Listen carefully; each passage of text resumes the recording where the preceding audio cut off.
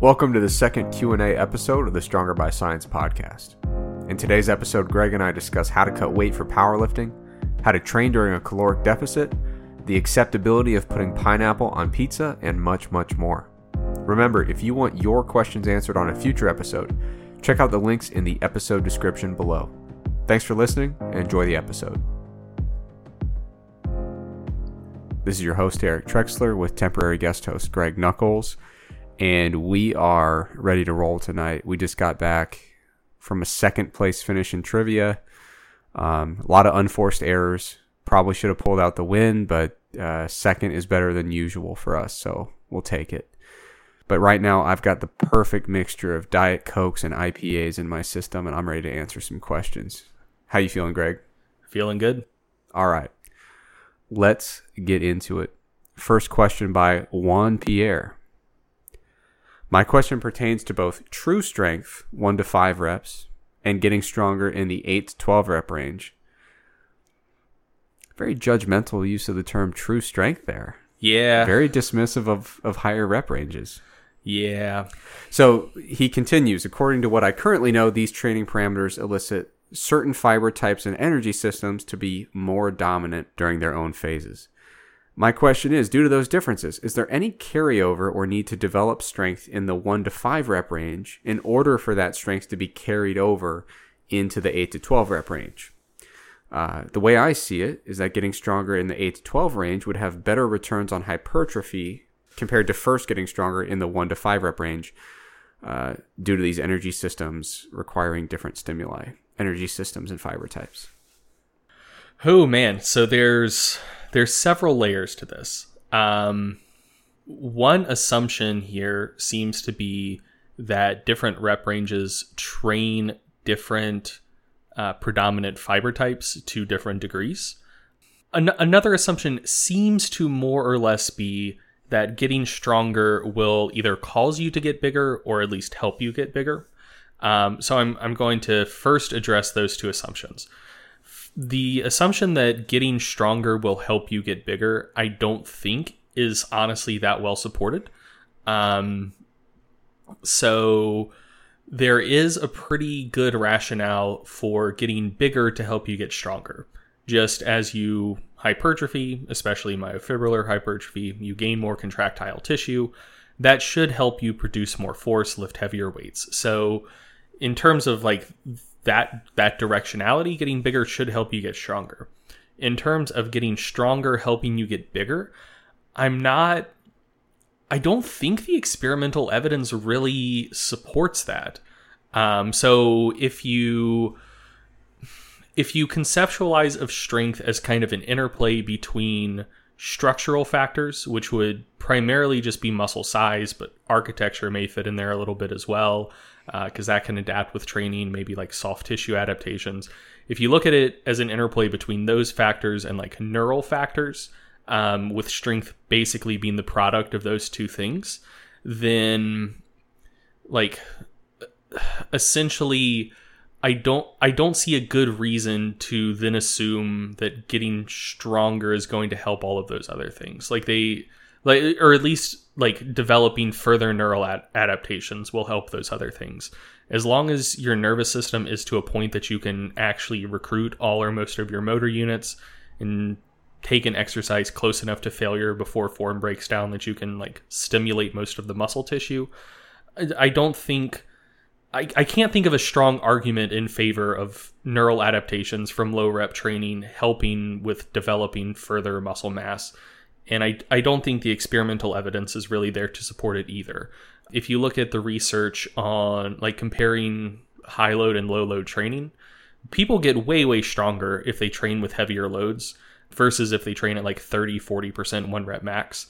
But the hypertrophy seems to be pretty similar. So I just don't necessarily think that getting stronger is going to help you get bigger. I think more so if you're training for hypertrophy, you will also build some strength just as a natural byproduct of accruing more contractile tissue.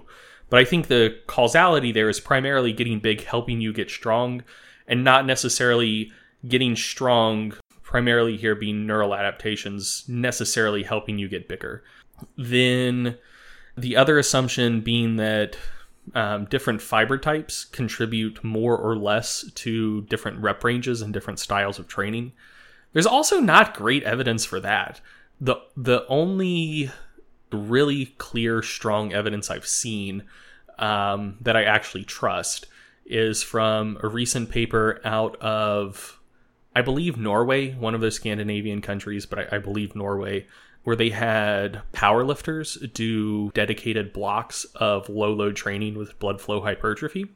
And they saw pretty clear preferential type 1 fiber hypertrophy in those studies. The next strongest evidence probably comes from a Russian group, two main researchers there being Natriba and Vinogradova.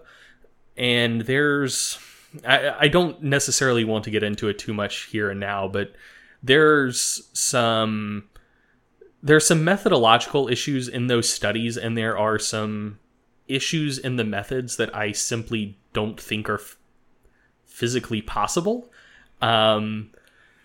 So I'm very skeptical of those studies. So basically, there's very scant evidence that like fiber type specific hypertrophy with different rep ranges is an actual thing. And the strongest and most direct evidence that we do have was on a specialized population, powerlifters, who, maybe have accrued preferential type 2 fiber hypertrophy over the years from doing like very, very specialized training, and maybe could get like some catch-up growth in their type 1 fibers. But that's a very special case. Compare that to a study by Morton et al., where they had people trained but more like intermediate type lifters training in the 8 to 10 rep range versus like 20 to 30 rep range. That study found really no preferential fiber type hypertrophy at all, like similar growth in both the type 1 or similar growth between groups in type 1 and type 2 fibers. So yeah, like I'm still skeptical of like different rep ranges affecting different fiber types differently in terms of growth. I'm skeptical of that whole idea being true in the first place, except under like special circumstances.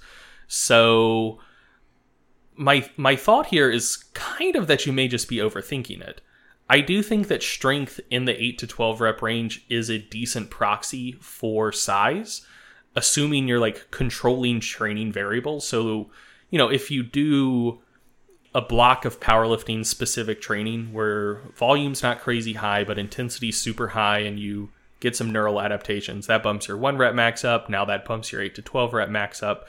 Maybe you're not going to gain much size in the process doing that, but if you're training mostly in moderate rep ranges and you're also getting stronger in moderate rep ranges, the assumption there is you're not doing specialized training that's going to cause a lot of additional neural adaptations.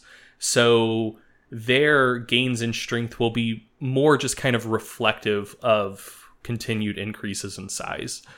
And so basically, to answer your question, one, no, I don't really think you need to do low rep training to boost strength in an effort to increase size. And I don't really think you need to worry about fiber type specific adaptations in the first place. I think that basically, if you want to cover all of your bases, do the majority of your training, like, between 2/3 and 3/4 in the traditional hypertrophy range of maybe like 6 to 15 reps per set. If you think that maybe the low rep stuff may be better for type 2 fiber hypertrophy, like, yeah, whatever, throw in some triples from time to time.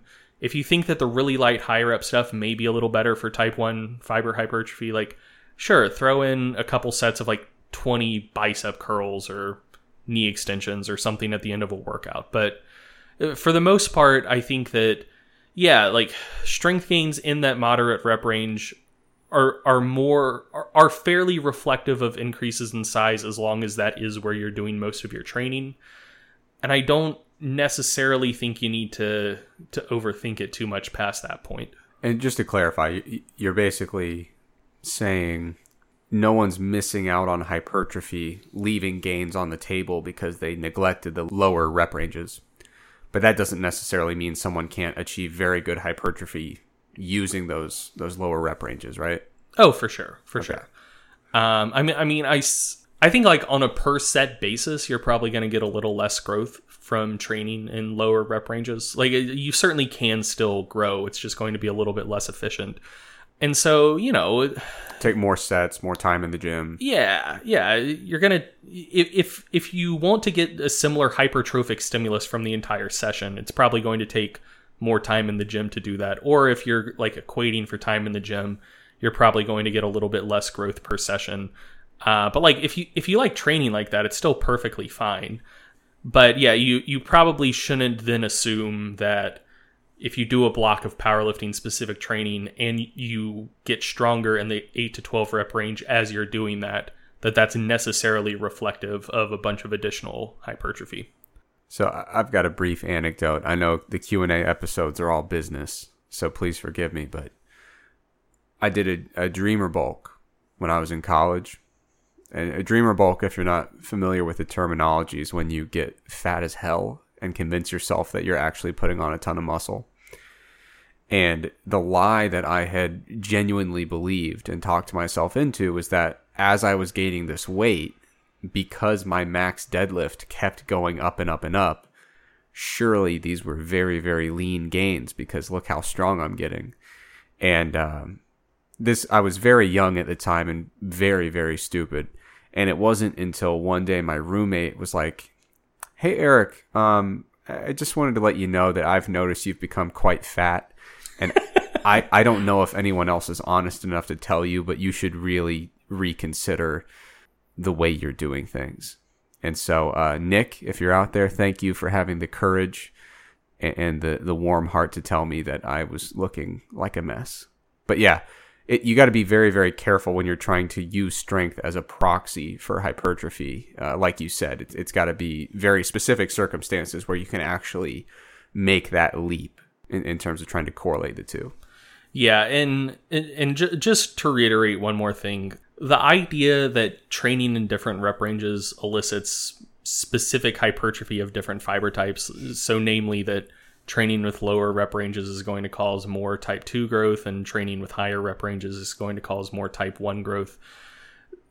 Like I said, that's something that people assume just based on the fact that type 1 fibers are less fatigable, so maybe they're going to be a little bit more involved in like high rep stuff and vice versa with type 2s.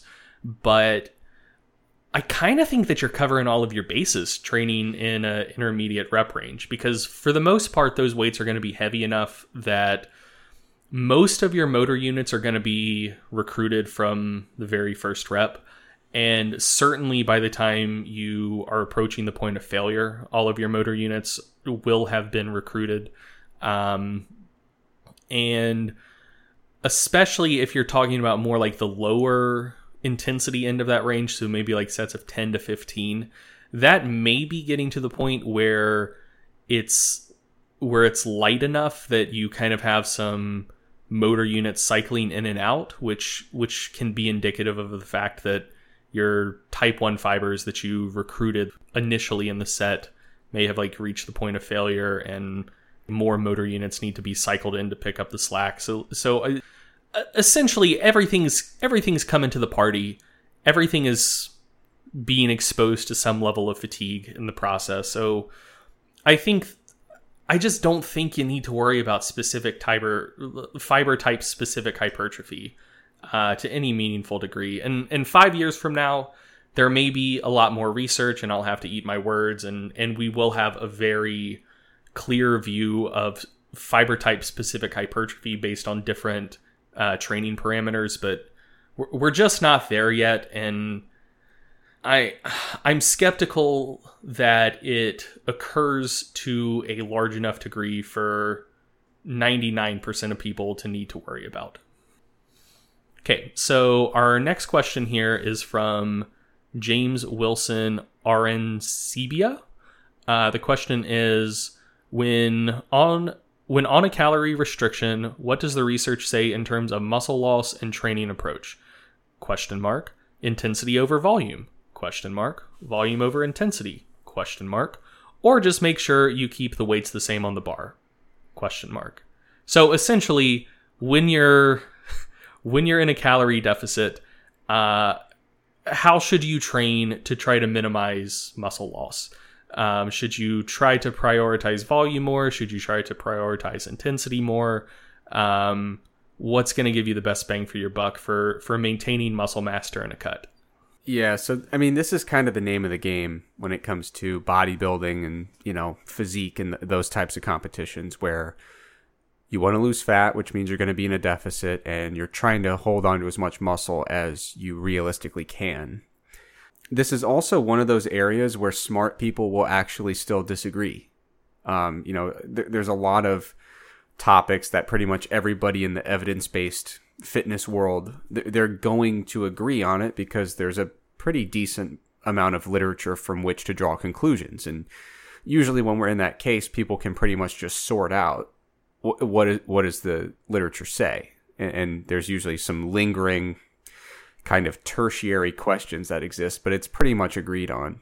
This is one of those questions where there's not a ton because it's a pretty specialized instance of we've got people who are already muscular and strong. They're going into this deficit, and there are studies looking at like how do we maintain aerobic fitness adaptations on reduced volume or by scaling things back.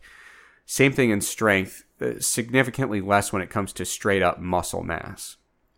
Now, an analogous situation is looking at aerobic training adaptations. And what you see is to build up a really solid base of aerobic fitness, you pretty much have to put in the mileage. You got to do the volume to get up to a pretty legit base of aerobic fitness. But what we also find is during periods of detraining, if you maintain a little bit of high intensity effort, even with a drastically reduced volume, you actually do a pretty good job retaining a lot of those adaptations that were built by volume. There are also studies showing that when it comes to strength outcomes, during times of substantially reduced activity or training volume, even just a little bit of high intensity work can help preserve a lot of the strength adaptations. Whereas if you didn't include that high intensity work, the detraining would have happened substantially more rapidly. I am inclined to believe that muscle mass probably follows a similar pattern. That, in an ideal world, you would maintain your volume and your intensity, but that's not going to happen for 99% of people. So the question is, what's going to give? Is it going to be your training volume, or is it going to be your intensity? Because of those other patterns with different types of training adaptations, I'm inclined to believe that muscle mass would follow a similar kind of pattern. But more importantly, when I think of, the extreme, when you're deep into a contest prep, what are you realistically going to be able to do? So if you're deep in contest prep or very far into a weight loss diet, or you just have a very large caloric deficit, glycogen depletion is your life now. Like, this is who you are and how your life exists. Like, you do not have the glycogen to dig in for several sets of 12 to 15 reps. They're not going to happen. And if you talk to somebody who's been on kind of like in a pretty depleted state, whether it's acutely or chronically, it's the damnedest thing. But you're doing these sets and you're like, okay, time to crank out 12, and you get to 7 and they're just gone. And you don't have that normal like acidosis burn that's kind of telling you, okay, the set's about to end. It's just gone. And so it's pretty wild when it's almost like the lifter's equivalent of bonking or hitting the wall. You hear a lot of endurance athletes say once their glycogen depletes, it's like they feel like they ran into a brick wall. There's a very similar thing when you're in a pretty depleted state. So when I structure my training for, either when I'm chronically or even acutely severely depleted, I try to account for the fact that, glycogen depletion is probably going to be there. And there's some really cool research showing that glycogen, even if you're not fully glycogen depleted, glycogen depletion happens in a non-uniform manner. And there are different localized regions within the muscle cell where glycogen gets stored.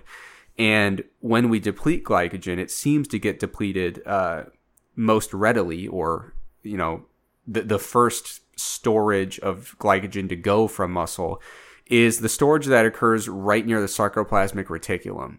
And so when we initiate a muscle contraction, the sarcoplasmic reticula let go of a bunch of calcium, which is really the key cellular event dictating the generation of muscular force.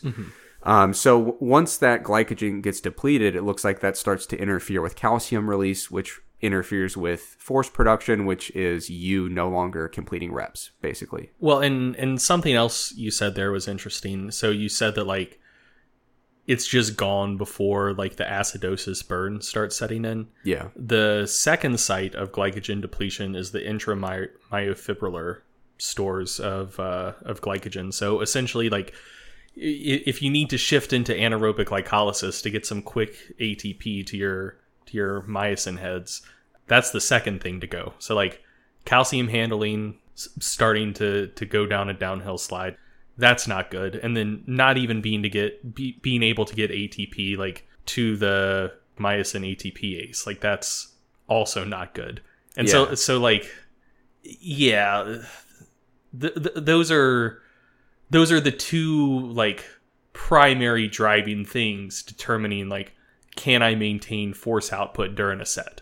Yeah. And regardless of how depleted you are, like those are the first places glycogen goes from. And if you're generally glycogen depleted, you just have less work you can do before those two localized glycogen stores are gone. Right. And so for me, I think based on the evidence available and based on the theoretical rationale, I try to say basically, how can I try to preserve some decent amount of training volume while not being overly reliant on glycogen stores that realistically aren't going to be there for me to lean on. And so what that ends up looking like is essentially slashing the volume a little bit, primarily by shifting toward lower rep ranges. And the goal is that in the process of doing that, theoretically, you can at least say, well, volume has been cut a little bit, but I'm still lifting some reasonably heavy loads. So that's always been my approach to it. And I have heard people argue the alternative. And they basically said, well, all that heavy lifting, when you're really, really depleted, you're probably going to get hurt. You're probably not going to be able to recover from it. But I think the lesser of two evils would be to let some of that, basically cut out the real high rep stuff. So shift toward lower rep ranges. And if you're absolutely dying, like way late in prep, then you start getting into slashing some of the BS accessory volume that realistically isn't doing a ton for you. So my short answer is I try to cut out any kind of volume that's not really, really making major contributions. So if I can just slide in here with a sweltering hot take. Oh boy. I kind of think so one, I think something we both have to acknowledge is there's no research on this whatsoever. Right. One of the reasons this is such a topic of debate is, shockingly, I would say, of the many questions that have been investigated in the exercise science literature, whether higher volume or higher intensity training is better for maintaining muscle mass during a calorie deficit with like a chronic training study setup. No one has ever done that before. So it is so contentious because we don't have like direct evidence to fall back on and say like, well, look, someone did this study and here's what they found. So kind of my sweltering hot take is one of the things you see with calorie deficits. And this is coming from just general training studies when people are in deficits, and also from like the numerous case studies that have been done on natural bodybuilders and natural physique athletes. It seems like people are more or less fine and can maintain muscle mass just fine going from like normal body fat levels to normal levels of leanness. And then just like when people go from lean to super lean, everyone just loses muscle. Like it's pretty much inevitable. And so I kind of think that as long as you're doing something to maintain a stimulus, to maintain some of that muscle mass you have left, you're basically covering your bases. And past that point, like some of the muscle is going to go, but you're maintaining a stimulus to hold on to some, and like the details of that stimulus probably don't matter too much. And when I heard your answer, it sounded like you were more describing the type of training you could get in and still feel good about without just like hitting a wall and shit just falling off super, super hard. Whereas like just purely in terms of what's going to present your muscles as stimulus, I mean, if you did a weight that you could typically do for a set of 15 and you do like 15, 9, 4 or something like that because you hit that wall, I still think you'd probably be giving your muscles an adequate stimulus. You would just kind of feel shittier about it. And so I see the question more as like, what type of training can you do and maintain and feel good about to maintain some level of stimulus versus specifically what that stimulus is. I could see that being the case. This is one of those questions that you hear really experienced bodybuilders and scientists kind of argue about it in that weird circle of like 4 people who are competitive bodybuilders who give a damn about this question. But yeah, I mean, I don't think there's a clear-cut answer. I do think at the end of the day, it's getting in there and doing something that's hard and not a complete waste of your time. And I think it's the waste of your time factor where, like, you're right. Realistically, in that scenario, it's probably a fine stimulus. But it does feel pretty stupid to pick up a very light weight and do 4. So I think it's almost like preserving some kind of semblance of like tricking yourself into thinking this set's gonna matter. You know what I mean? Yeah. Like I'm doing good work here. Yeah. But yeah, that would be my approach to that particular question. I know a lot of smart people who would disagree with me, and that's totally fine. Next question is from Patrick. He says, what is the best training approach for explosive athletes? I train parkour and free running. I've been doing some complementary weight training in the gym. It'd be interesting to hear your opinion on building a strong base for a discipline like parkour, which is mainly explosive and jumping and stuff like that. That's a good question. So there are several things to consider here. One is, so a common approach, which I don't think is the best approach, is when you're talking about explosive stuff, you're primarily talking about power output in different planes, and primarily there you're talking about building up to the highest takeoff velocity possible on jumps, which is correlated with power output, but isn't exactly the same as power output. But anyway, so one of the common approaches you'll see, and this is one of the reasons why there's a ton of research published on this, is people will argue like, oh, that's power output, so principle of specificity, like let's apply this here. Let's find what loads are associated with the highest power outputs, and let's train with those loads, and that therefore will increase power output and explosiveness. And yeah, there's dozens of studies with different exercises and different populations, like looking to see like, oh, if we plot power with respect to intensity, where do we see like the peak in like the power intensity curve? And usually it's like kind of very intermediate intensity. So anywhere from, I've seen as low as 30% 1 rep max for some exercises, but that's quite on the low end. But generally somewhere in like the 40 to 70% 1 rep max range is where power output is maximized. So people say, oh, principle of specificity, like that's where we're going to train. There's more recent research looking more at training your weakness on the force velocity spectrum. So essentially, if you plotted the relationship between force output and velocity, it's going to be like a straight line with a negative slope, such that as force output increases, velocity decreases, and vice versa.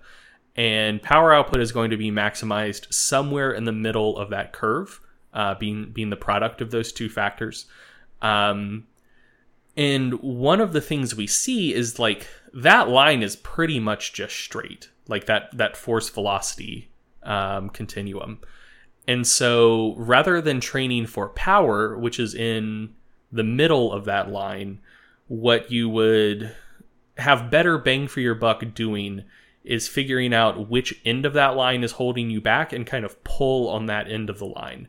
And so if you're strong but generally slow, like if your maximal velocity with no load isn't great, then you would do more like pure velocity stuff. So we're talking body weight, like plyometrics, maybe really, really light weights, maybe even like lightened type stuff. So we're talking like using something like a reverse band setup to jump with less than your body weight so you can achieve higher takeoff velocities. So training the very far extreme velocity end of that spectrum versus if someone is already quite fast but weak, then you would try to pull out on the strength end of that curve and try to get them stronger. And so essentially this would make more sense if this was like in video format or like in an article, but why don't you do movements and I'll narrate with extreme detail? I'll try to do it. So you have like, ideally you want to have a line that is sloping down that intersects both the X and Y axis at a 45-degree angle, such that it forms a right triangle. If there is a shallower slope, meaning that force is high but velocity is low, you want to pull up on the side of that line that's on the y-axis to kind of even it out more. Or if it's more of a steeper slope so that peak velocity is high but peak force is low, you want to pull out on the line where it intersects the x-axis to increase force output. What both of those things are going to do is increase like the elevation in the middle part of that line where power output is maximized, and that therefore increases explosive performance. And this isn't just theoretical, like there's research looking at this. So when we profile people and we identify the low force people versus the low velocity people, and we put them on a program that's tailored to training the extreme end of that force velocity spectrum where they suck, compared to a group of people who are just put on like a high power program which is training like the middle part of that relationship. The people who are put on a program that is specific to where they're bad have larger increases in power output and jump height than the folks who train with loads that actually maximize power output. So yeah, that is the first thing I would look at. Just kind of profile yourself. And we could link a paper in the show notes that details how you would go about doing that, and kind of give some backup to what I've just been rambling about. But yeah, so profile yourself, figure out what you're bad at. If you're strong but slow, work on increasing peak velocity. If you're fast but weak, just work on getting stronger. And that's probably going to give you the most bang for your buck. Second thing is for someone doing parkour or really anything that's like heavily plyometric like that. One thing you need to potentially be concerned about is injury risk, because when you're coming down from extreme heights and trying to absorb that force, you need a tremendous amount of eccentric strength to do that. So I think it would probably be a pretty good idea to do like eccentric training, like eccentric overload training, just to make sure you have like a big enough eccentric strength reserve that you can, one, like acutely keep yourself safe and not sustain an acute injury, but chronically to reduce some of the wear and tear of that rapid eccentric loading. I find that the easiest way to get like eccentric overload stuff is just doing stuff in a gym with a partner, and either you load a lot of weight, and like your partner helps you get the weight up and then you lower it yourself eccentrically under control, or the other way around where you have a generally light weight that you're lifting and you lift it up yourself and then your partner like pushes down on the way down to cause an eccentric overload. Or if you're by yourself, a lot of exercises allow you to do the concentric with like both limbs and the eccentric with just one limb. So take a knee extension, for example. You could do the eccentric part with just one leg, and then use both legs to kick back up to the top for the concentric, to essentially allow you to lift heavier weights than you typically would be able to with just one leg, and get some eccentric overload. So I think that regardless of which side of the force velocity spectrum you fall on, getting some specific like eccentric overload work would probably be a pretty good idea for longevity. But in terms of pure performance, the force velocity profiling stuff is very, very clutch. Find what you're bad at and focus on improving that. And that's probably what's going to give you the most bang for your buck. And it's going to be different person to person.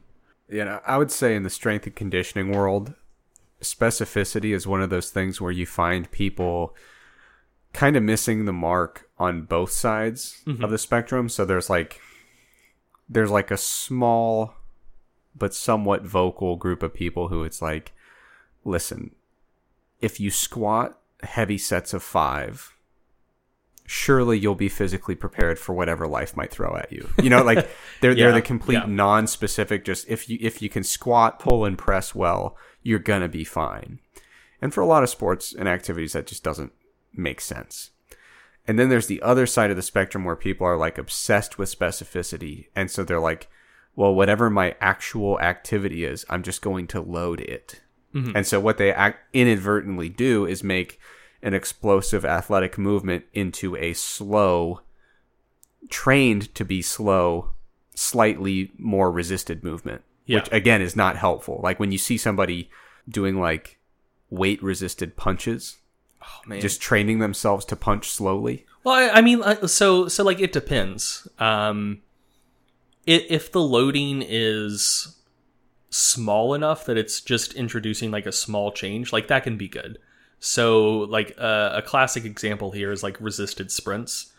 If you just load a little weight on a weight sled and sprint against it, that can help people improve speed. Or if on the opposite side of things, if you want to do like downhill sprinting for overspeed work, like a slight decline can be good. But sometimes people can take it too far, and it's like, okay, let's sprint down a 30-degree incline, or let's load up like 400 pounds on a pulling sled and pull it at 4 miles an hour and say it's speed training. Right, yeah. Moving on, this is a really controversial one. I'm kind of hesitant to get on the topic. Zach asks us, does pineapple belong on pizza? What do you think, Greg? Oh, for sure. Really? Yeah. Are you against pineapple on pizza? I mean, and by the way, for those who are listening, if you don't know this, Greg is definitely the culinary expert of the team here. He's quite an expert in the kitchen, honestly.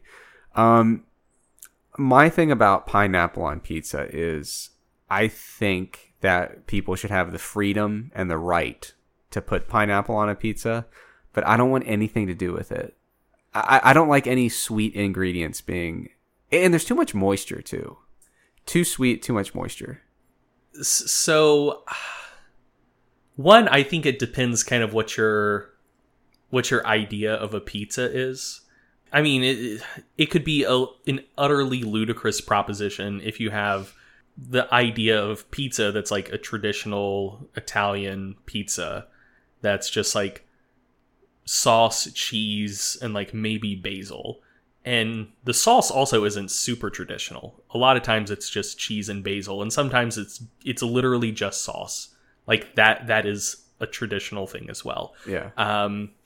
So really when you're getting to toppings past that, then you're already getting away from a lot of what a lot of people's like platonic ideal of a pizza is. But I think if you're talking about like Americanized pizza, I don't think there's anything that particularly strange about it. Like essentially you're trying to balance some sweetness with some savoriness, often with like a little bit of heat as well. You know, a little bit of red pepper flake, a little bit of heat from like charcuterie. And so like and especially like if we're talking like just straight up like American pizza, oftentimes you're dealing with a pretty sweet tomato sauce. Like a traditional tomato sauce is typically like literally just tomato, sometimes tomato and like a little basil, garlic, a little salt, maybe a little olive oil, but certainly any sweetness that's going to come from it is just going to be from the tomato. Most American tomato sauces you'd put on a pizza are pretty heavily sweetened already. And so you have like more of an aggressive interplay between like sweetness and saltiness already, between the salt and the cheese. And so like, yeah, I think it just depends on the style of pizza. Like, would I put pineapple on a Neapolitan pizza with like just plain tomato sauce and like a little mozzarella and some basil and fucking pineapple? Hell no. That it doesn't work in that context at all. Yeah. But if you're talking like what you're going to get at most American pizza joints, like it fits right in. Like it adds another sweet element to the dish, especially if you're balancing it off of like the most common thing it would be paired with is Canadian bacon, which is like that adds another salty element balanced out by the sweet element of the pineapple. Like I don't think in that context it's that out of left field. So just to give context, my pizza background, most of the pizzas I've bought in my life came from a place in Columbus, Ohio that operated out of a gas station. So maybe I just wasn't getting the most fresh pineapple. Maybe that's the problem. Wait, you were getting like frozen pineapple? I don't know. Well, first of all, I wasn't ordering it there, but I don't have faith that would have been a fun experience. Oh, I gotcha. Yeah. Now, on to an actual somewhat relevant food question. Pedro asks, chicken wings, thighs, or breast? And I know we're going to disagree on this. So I know Pedro, and I feel like I know what Pedro would say. Me and my wife and Cody Lefevre actually stayed at Pedro's place for a night in San Diego back when I lived in California. And he took us on just an utterly fantastic bar crawl of San Diego. Like we started drinking probably at 11 a.m. and were at it until like late that night. And San Diego is such a good beer town. Anyway, that makes me tired just hearing that. It was great. Like I'm so old that when I hear the concept of drinking for like 13 hours, I'm like already sleepy. No, I mean like for me, it's one of those things that like if I'm going to do it, I'm probably not going to drink for like the next month because like yeah. Just the concept of beer stops being appealing. Yeah. But yeah, from time to time, I think it's fun. Anyways, so we got to his place the night before, and when we arrived, he made us some lemongrass wings, which were fantastic. So based on that experience and due to how good he is at cooking wings, I feel like Pedro is a wing guy. And my personal answer here is it kind of depends on the preparation method. So I like chicken. I eat a lot of chicken. If I'm going to eat chicken in like a degenerate way, where it's like I'm eating this purely for the like hedonic pleasure that comes from it, I'm definitely going with wings. If I'm doing meal prep and I want something that's like reasonably healthy and easy to cook and I can make a lot of it and it's still going to be like tasty in my fridge after being in there for like 5 or 6 days, then it's going to be thighs.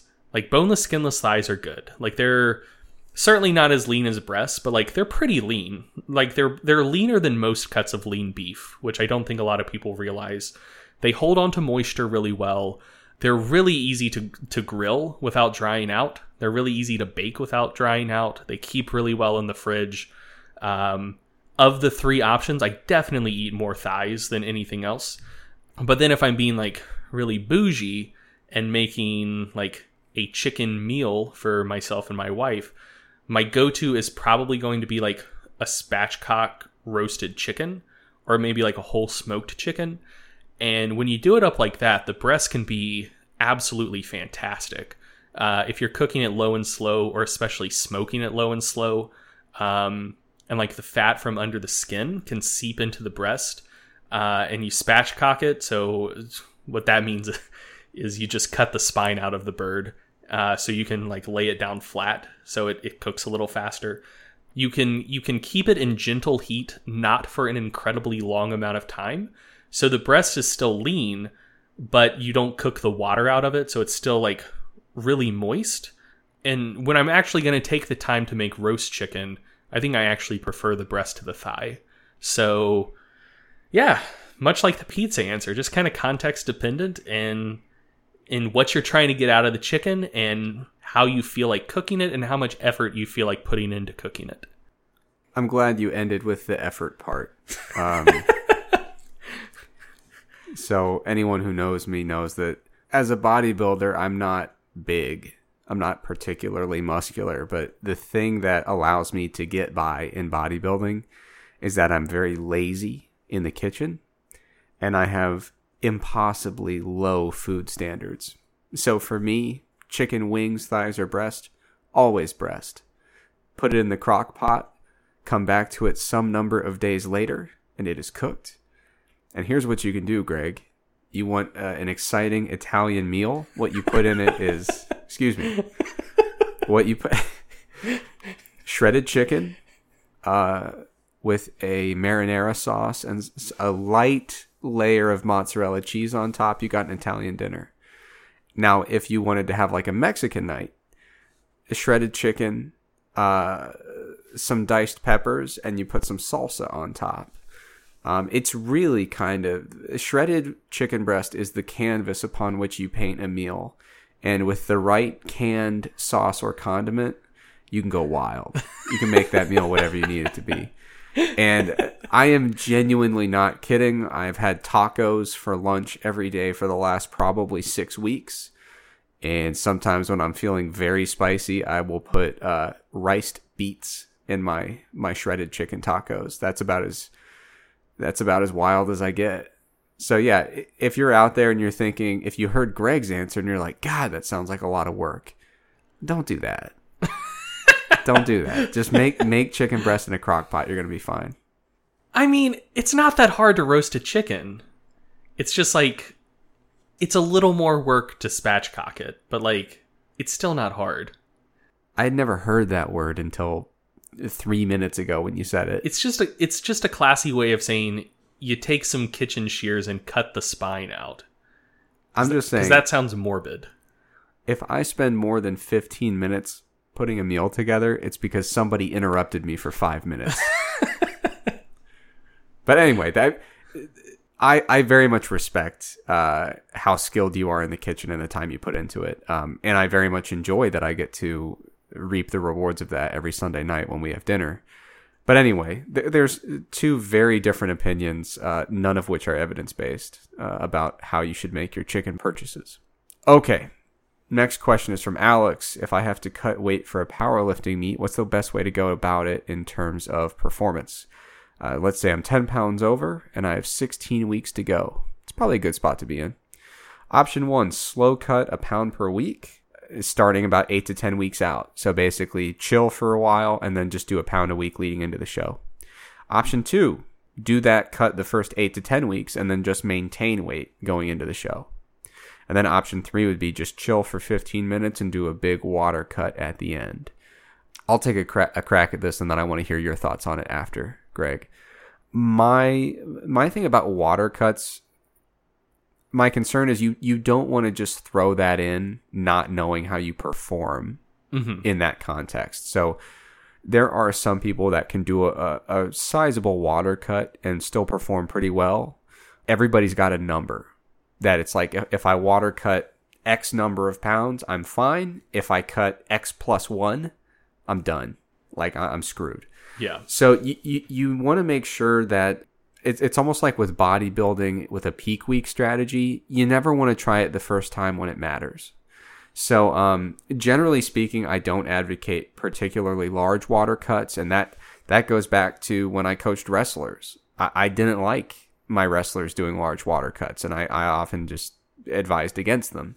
So with powerlifting, it depends on your body size. It depends how well you can accommodate water cuts. But for me, if I was a person competing around... And it depends whether you're doing a meet with a 2-hour weigh-in or a 24-hour weigh-in. Absolutely. Because those are very different beasts. Absolutely. With a 24-hour weigh-in, there is a lot of flexibility. Yeah. If you can get away with a lot. If someone wants to cut 10 pounds and they have a 24-hour weigh-in, fucking be my guest, man. Like, that's not going to be a fun water cut, but like, pretty much everyone's going to be able to pull it off.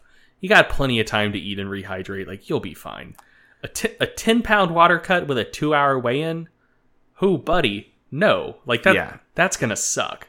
And you might be fine later in the day by the time deadlifts roll around, but, like, squats aren't going to go well if you're water cutting that much. Yeah. Now the approach here that I would probably be least fond of, the water cut, again, we already talked about the factors that go into whether or not that's an advisable approach. Obviously, don't do anything stupid. Don't get yourself hurt. Don't end up in the hospital. I'm not fond of the idea of cutting for the first 8 to 10 weeks and then just staying there for a while. To me, that's kind of the worst of both worlds. You took the time and patience to go through the cut, and then you just waited there for 8 to 10 weeks and were kind of miserable. In my opinion, that's kind of probably the least advisable approach. What I would often do for most weight class sports is generally do a slow cut until you get within your comfortable striking distance for a water cut. So like for me, if I were to compete around, 180 pounds, I personally wouldn't want to do a water cut of more than like 3 to 5 pounds. So what I would do is I would do a nice slow cut and I would time it up so it's nice gradual linear weight loss and kind of shoot for within, maybe 2 weeks of the meet getting to my comfortable weight that puts me in striking distance. I would do it 2 weeks before to just give myself some wiggle room because, sometimes things happen and body weight is annoying and you're like, oh, I didn't get there in time. So my approach would be generally do a nice, comfortable, linear drop. And once you get to that place where you're within a water cut striking distance, I would just chill there. But I wouldn't plan to get there too far out ahead because now you're just holding weight that, it's not your natural weight. It's not the weight that you enjoy being at. Yeah, and I think that's another key consideration. Like you mentioned natural weight. I think that another important consideration is where you see yourself being weight-wise after the meet. So, for example, if you're, if you weigh something and it's heavier than you would ideally like to be, and you're thinking like, I want to move down a weight class and stay there and maybe eventually move down 2 weight classes because I have a considerable amount of fat to cut, then I would approach that differently than, if you're like quite competitive and your natural walking around weight is 215, but you compete at 205 in powerlifting, then, after the meet, you're probably going to be getting back up to 215. And so you probably don't want to cut early and maintain an unnatural weight for multiple weeks leading into the meet, which is far away from where you feel good and comfortable, and then, have to move back up after that. So if someone is like actually trying to decrease weight and wants to be like at the weight that their meet is at or below that weight for, an indefinite period of time after the meet, then I would say go ahead and take care of the cut on the front end and go with that option 2, the slow cut for the first 8 to 10 weeks and then maintenance after that. Because, then at that point, kind of your true body weight is the competition weight. And if you want to keep moving lower after that, then you're kind of taking what amounts to like a 6-week diet break, competing at the top of that weight class and then continuing to move down after that. That's a good point because I answered under the assumption that you are not now just assuming a new body weight. Yeah. I was under the assumption that you're going back to normal after the meet. Yeah, for sure. And if that is the case, like if the weight you compete at is below what your natural body weight is and you're planning on getting back up to your natural weight after you compete, then I very, very much agree with what Trek said. Okay, moving on to the next one from Alex. When you have pain during a certain exercise, how do you decide whether it's worth spending lots of time and effort rehabbing that movement/body part versus just picking a different variation or an exercise for the same muscle group that produces no pain? So basically, you're doing an exercise and it's bothering you, it's causing you pain, how do you decide when it's worth figuring it out and rehabbing your way through it versus just cutting and moving on to something else? To me, at least, it kind of depends what you're doing that movement for. So, for example, for me, I'm a power lifter. My sport is squat, bench, deadlift. And so, like, if squats cause me pain, I still have to squat, you know? Yeah, just hand them a note. It says, I don't go quite to parallel, but it's fine. My hip hurts. Yeah, I mean, so at that point, like, if the movement is your sport or part of your sport, then you got to troubleshoot and figure out how to do it in a more comfortable way. Maybe you would sub in like some close accessory exercises that are going to cause you less discomfort, like in day-to-day life, but also still do that exercise that causes you discomfort often enough that you can put up a good number on the platform. But you're kind of backed into a corner where, like, you got to do what you got to do. If, on the other hand, you're not a power lifter, you know, maybe you're just a general strength enthusiast, or maybe you're a bodybuilder or physique athlete, then, like, dude, there's no exercises you have to do.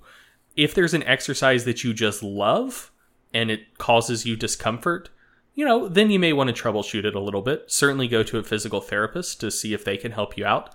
But if you don't have, like, an emotional attachment to a particular exercise, like, just move on to something that's more comfortable. So yeah, I think the answer to that question really strongly depends on why you're doing it in the first place. Like, for me, like, bench press hurts. I have, like, an old shoulder problem.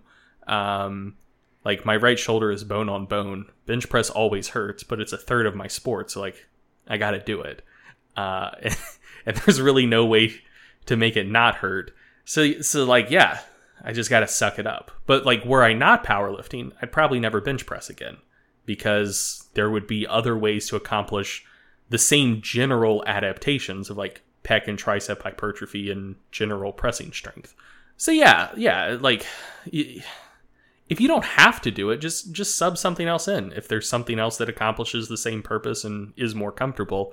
If you do have to do it, then, you know, troubleshoot, go to a physical therapist, and try to figure out a way to make it a little better.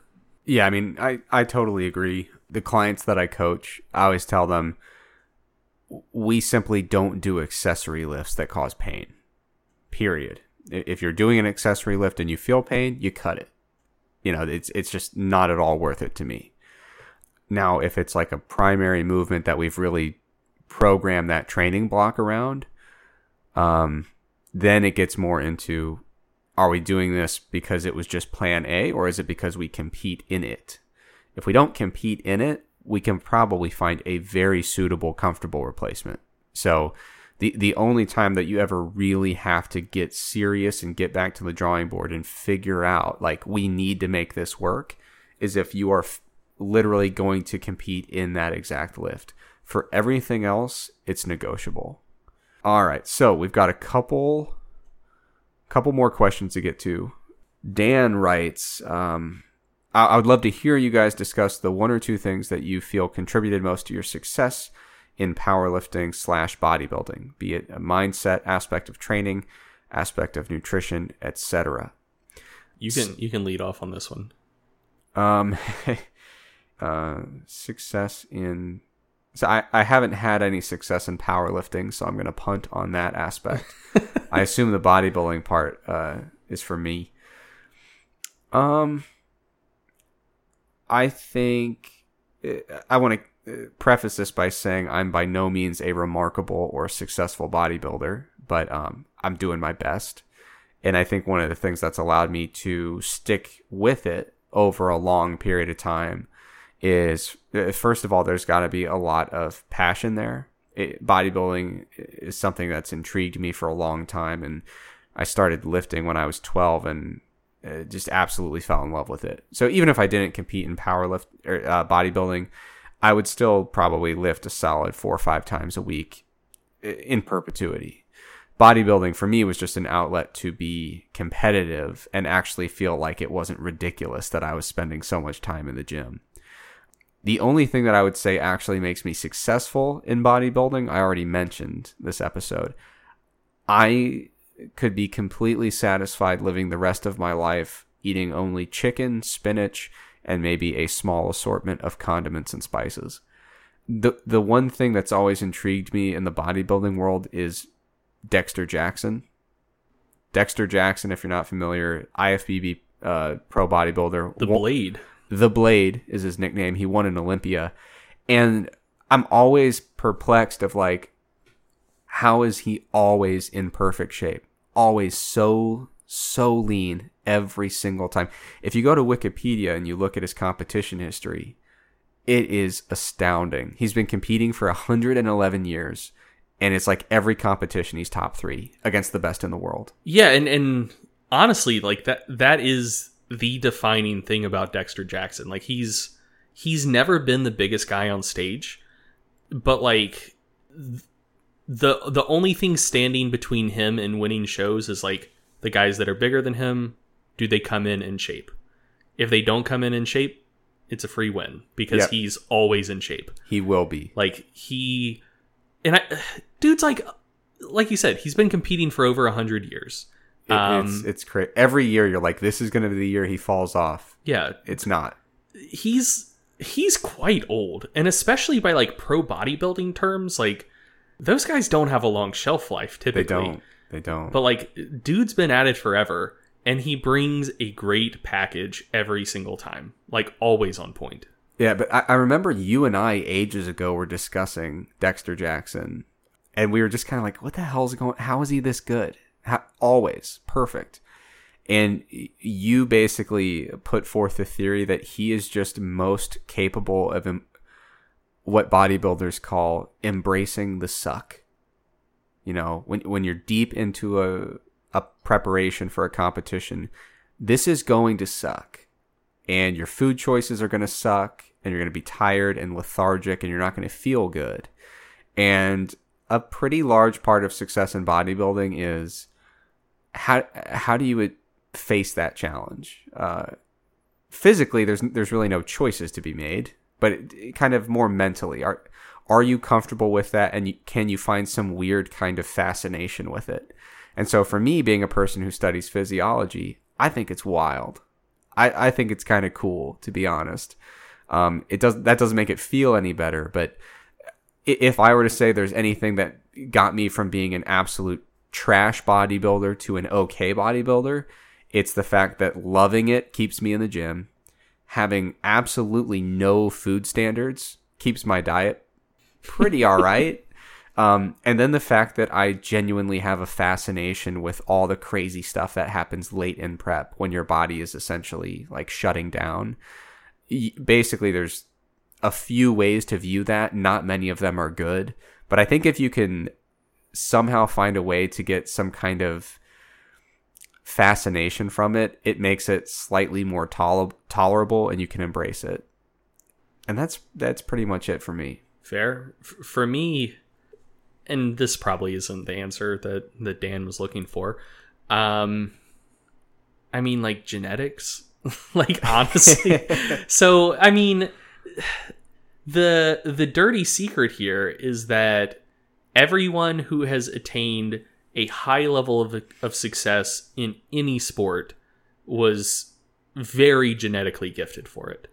And like, I mean, I know how much work I've put in to get good at powerlifting, but 99+% of people could do the exact same stuff I've done and not ever lift the weights that I've lifted. So like, yeah, dude, like I picked good parents and I can admit that to myself. And anyone who has attained like a similar level of success or more success that says that, or like who won't admit that like having a really good genetic draw was a major part of that, they aren't necessarily lying to you because they very well could believe the things that they're saying, but they're mistaken. Like they're either lying to you or they're wrong, but in a more innocent way. So yeah, like, I mean, that's the biggest thing by far. And then past that, I think one of the things that has helped me is like I'm a little crazy and don't really give that much of a shit about anything in the gym. And the times that I've made the most progress have tended to be the times that I've just had like some wild idea and it's like, well, I don't know of anyone else doing this, so let's give it a shot.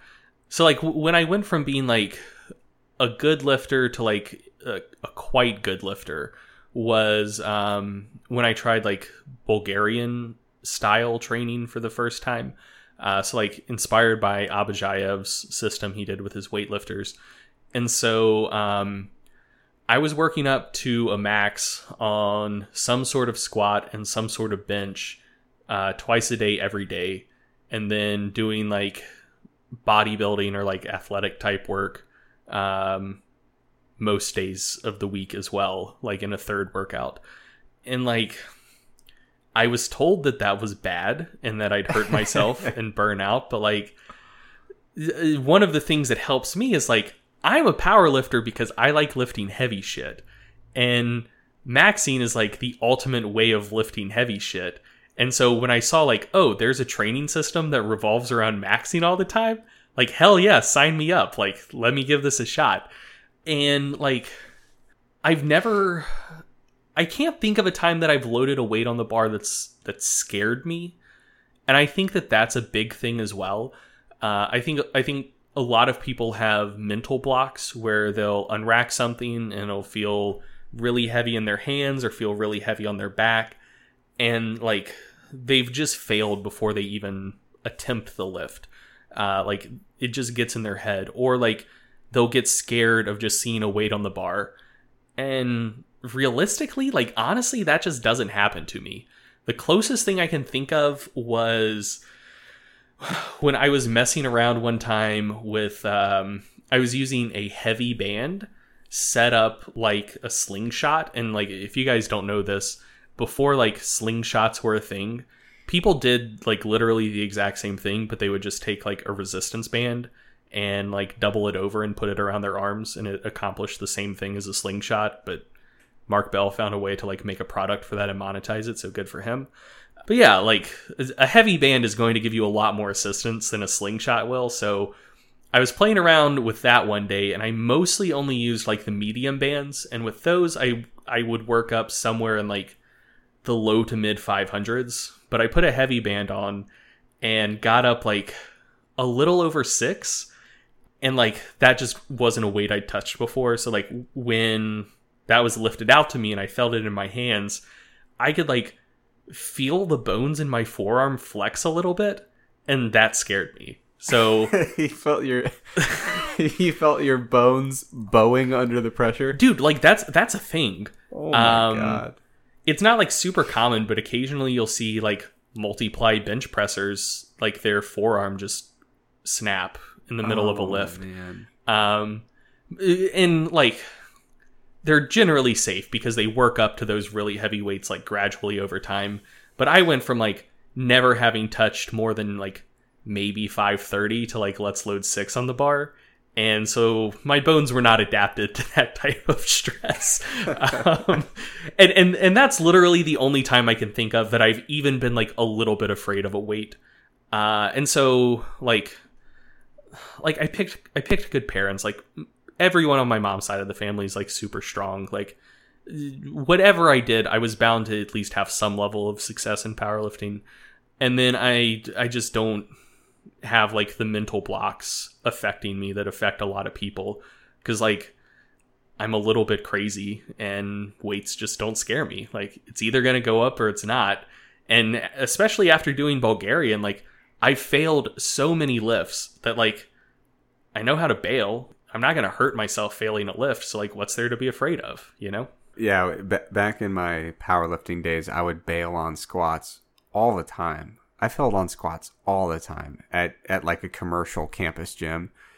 And every time it was like the people around me, very well intentioned, thought it was like a catastrophe. Every time it happened, I'm like, dude, this is just how it is now. Like, I'm just stupid, so I fail all the time. It's all right. So I understood their concern and I appreciated it because it was it was good intentions. Like, dude, you okay? And like, yeah, I just drop bars a lot, Now, when you were doing the Bulgarian method, those 3 sessions a day, how much time were you spending in the gym every day? Like literally the whole day. So I was working at Mash Elite Performance at the time, and there would occasionally be some people like coming in throughout the day for like one-on-ones, but the big times were like in the morning. Like adults would come in before work, and then the main coaching I was doing is like group coaching for like youth and like high school and some collegiate athletes, and they would be coming in from like 3 to 6:30, give or take. And so I would go in at like 10 and like get a workout in from 10 to like 11:30, and then just like rest a little bit, eat a little bit, start warming up again at like 1:15 and finish up just before 3, like before the 3 o'clock session was about to start. And then I'd coach from like 3 to 6:30. And then some days like the coaches would get like a group workout in after that. And that was more just kind of like bodybuilding, like pump type stuff, like get big, get jacked. And sometimes my wife had an internship at a local newspaper. She would come in after work with her sister who was training for volleyball. And so I was also like training them, and I'd be like training them and also doing their workout along with them. So I was in the gym every day between training and coaching from 10 a.m. to probably about 9 p.m., give or take. And of that time, probably maybe like 5 hours of it was spent training, 4.5, 5 hours. So like all day, every day. So there you have it. All you have to do if you want to be a good powerlifter is pick the right parents and train about 5 hours a day, and you should be there in no time. Honestly, man, I'm interested to see what would happen if there was ever money in the sport of powerlifting and people could like legitimately do it professionally. Like, obviously there is a finite amount of time in the day that one could train without just like way overdoing it and like eventually breaking down. But if like there was a nutrition staff to make sure your nutrition was always on point, and like you didn't have to have a job because like powerlifting was your job, and so you have like plenty of time to like sleep and recover every night, and like get like massage work every day or whatever, like have a like recovery facility as part of like the powerlifting team facility you could go to, and then also like have time to get in like a solid 4 hours of training every day. I kind of think that numbers would just explode because that's the only period in my life where I've had like a solid several months to live a lifestyle even approximating that. And during that time, I probably made... So let me just think through this real quick. I put 170 pounds on my total in 10, 11 weeks. And I've put a grand total of about 800 pounds on my total from the time I started training. So I don't know, man. I made like a quarter of the total progress I have ever made in my training career in like a 2.5 month span, when I just had a lifestyle that was crazy conducive to just training and recovering super well. So yeah, that's just something I wonder. If my life consisted of something approximating like that 3-month span, one, what I would do, and then two, just in the sport in general, what performances and numbers would look like. All right. Well, I tell you what, if we severely slash all of my responsibilities pertaining to Stronger by Science, I can start training 6 hours a day, and we'll see if it can be replicated.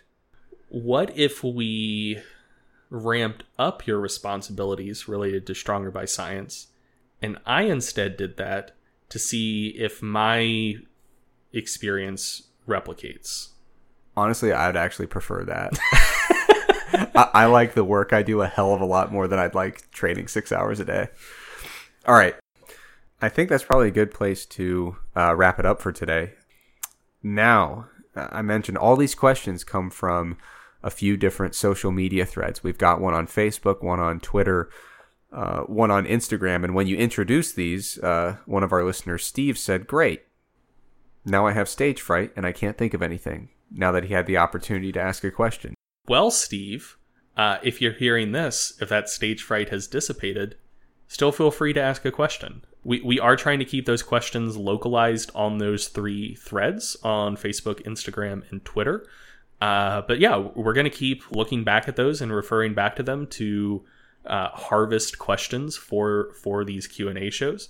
So if you listen to this and you liked it and think, these guys seem competent enough to answer some of the questions I may be having, feel free to stop by those threads, jot your questions down, and we will get to them eventually. And we will link those, all 3 of those threads in the description of this episode. So keep the questions coming, and we will see you next time. Thanks for listening to the Stronger by Science podcast. Now, Greg and I are not experts in medicine or health or really anything else for that matter. So before you make any changes to your diet and exercise habits, make sure you check with a doctor or another healthcare professional. If you enjoyed this podcast and you'd like to support it, visit strongerbyscience.com to check out the products and services that we offer. Thanks for listening, and we'll see you next time.